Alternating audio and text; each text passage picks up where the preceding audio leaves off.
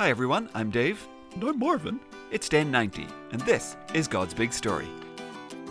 It's a story. It's big. Never boring. No way. For His glory. Always. It's God's big story. God's big story. So yes, hello everyone, welcome back, and we are all set to finish up week 18. Hi everyone. Nobody knows what he's gonna ask now. It's Marvin, the friendly, curious cow. So Marvin, after last week's victory, I am just 1 point behind you. Yeah, I know, Dave. It's all very close. So, are you ready to go again? Oh, you betcha, Dave. Jingle, please. What do you remember? And what do you know? Let's find out because it's Friday. The Friday Quiz Show. Yeah, it's the Friday Quiz Show.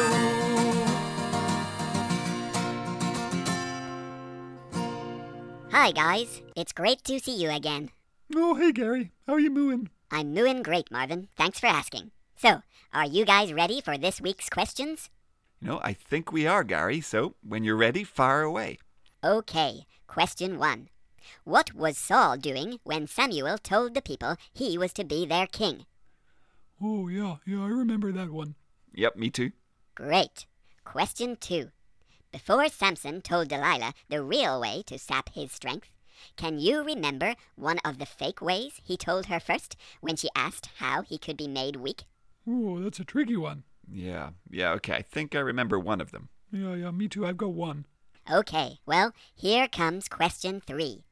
How many Bible verses contain the words cow or cows? Oh, that's a great question, Gary. No, I bet there are loads. Yeah, well, we have heard about quite a lot of cows already. Gosh, okay, well, I've got my guess. Yeah, me too. Okay, let's see how you guys did. Question 1. What was Saul doing when Samuel announced he would be the king? Well, I think he was hiding in the supplies. Yeah, that's what I put too, hiding. Very good.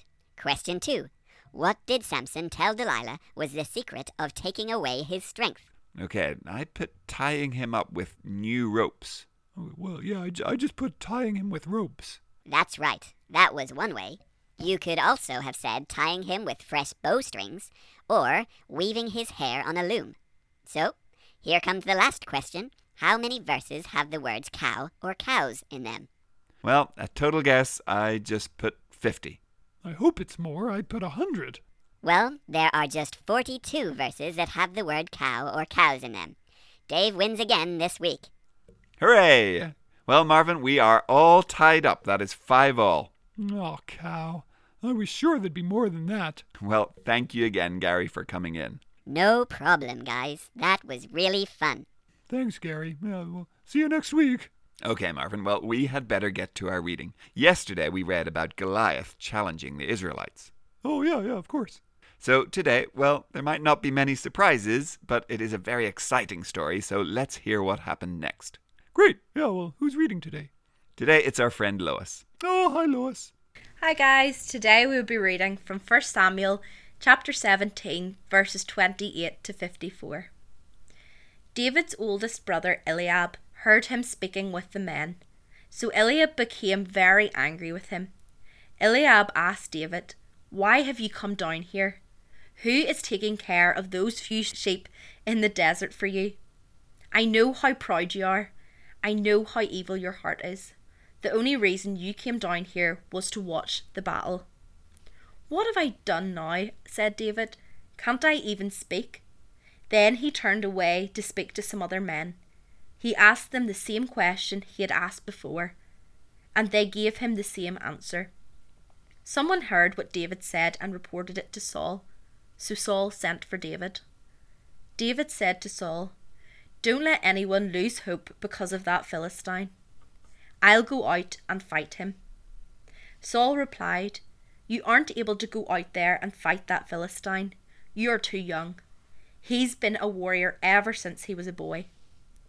But David said to Saul, "I've been taking care of my father's sheep. Sometimes a lion or a bear come and carry off a sheep from the flock. Then I would go after it and hit it. I would save the sheep it was carrying in its mouth. If it turned around to attack me, I would grab its hair. I would strike it down and kill it. In fact, I've killed both a lion and a bear. I'll do the same thing to this Philistine.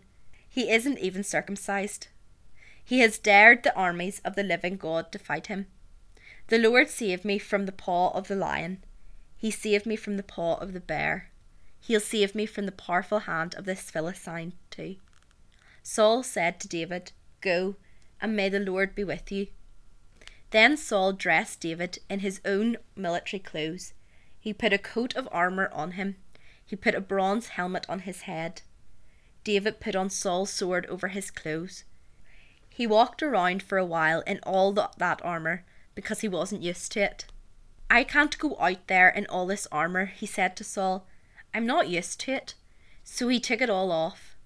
Then David picked up his wooden staff. He went down to a stream and chose 5 small smooth stones. He put them in the pocket of his shepherd's bag.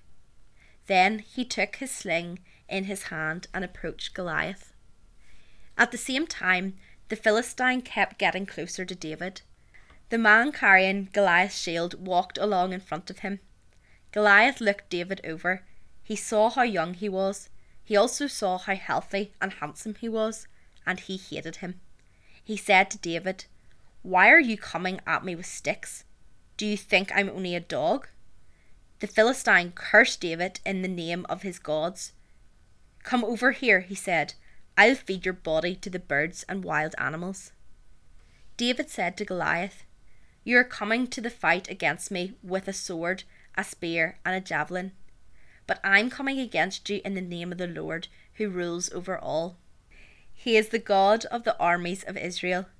He's the one you have dared to fight against. This day the Lord will give me the victory over you. I'll strike you down. I'll cut your head off. This day I'll feed the bodies of the Philistine army to the birds and the wild animals. Then the whole world will know that there is a God in Israel. The God doesn't rescue people by using a sword or a spear, and everyone here will know it. The battle belongs to the Lord. He will hand all of you over to us." As the Philistine moved closer to attack him, David ran quickly to the battle line to meet him. He reached into his bag. He took out a stone. He put it in his sling. He slung it at Goliath. The stone hit him on the forehead and sank into it. He fell to the ground on his face. So David won the fight against Goliath with a sling and a stone. He struck down the Philistine and killed him. He did it without using a sword. David ran and stood over him. He picked up Goliath's sword and cut off his head with it. The Philistines saw their hero was dead, so they turned around and ran away. Then the men of Israel and Judah shouted and rushed forward. They chased the Philistines to the entrance of Gath. They chased them to the gates of Ekron. Bodies of the dead Philistines were scattered all along the road to Gath and Ekron. That's the road that leads to Sharam. Israel's army returned from chasing the Philistines. They had taken everything from the Philistine camp. David picked up Goliath's head. He brought it to Jerusalem. He put Goliath's weapons in his own tent. Thanks, Lois. He did it, Dave. Yep, yesterday we talked about how the Israelites had forgotten who had really won all their battles. But yes, they might have all forgotten it, but David certainly hadn't. He knew he wouldn't win by the sword. He would win by God's hand. Yeah, he sure did. Cut his head right off there. And boys and girls, when we read this story, we maybe think, yeah, I'd be like David, trusting God and defeating the enemy. You know what? In this picture the Bible is painting for us, we're not David. Oh, we're not? Nope. Once again, we're the Israelites. You see, we don't face Goliath, but we face a big, scary enemy. Our enemy is called sin and death. And just like those Israelites couldn't defeat Goliath on their own, well, we can't defeat sin and death on our own. And so, just like the Israelites needed a champion, we also needed a champion. Someone who would come in and defeat our enemy for us. Oh, Jesus. Yep, that's right. When we read this story of a champion saving his people from their enemy, it points us to our champion, Jesus. When we were helpless and hopeless, Jesus stepped in to win the victory that we could never win on our own.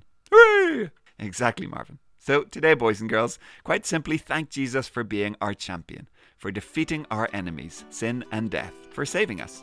Amen. And, well, that's it for today, boys and girls, and for this week.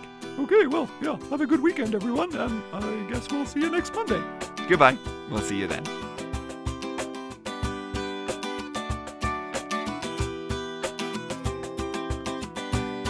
God's Big Story is a ministry of Eden Grove Presbyterian Church. Music and jingles by Dave, Josh, and Josh.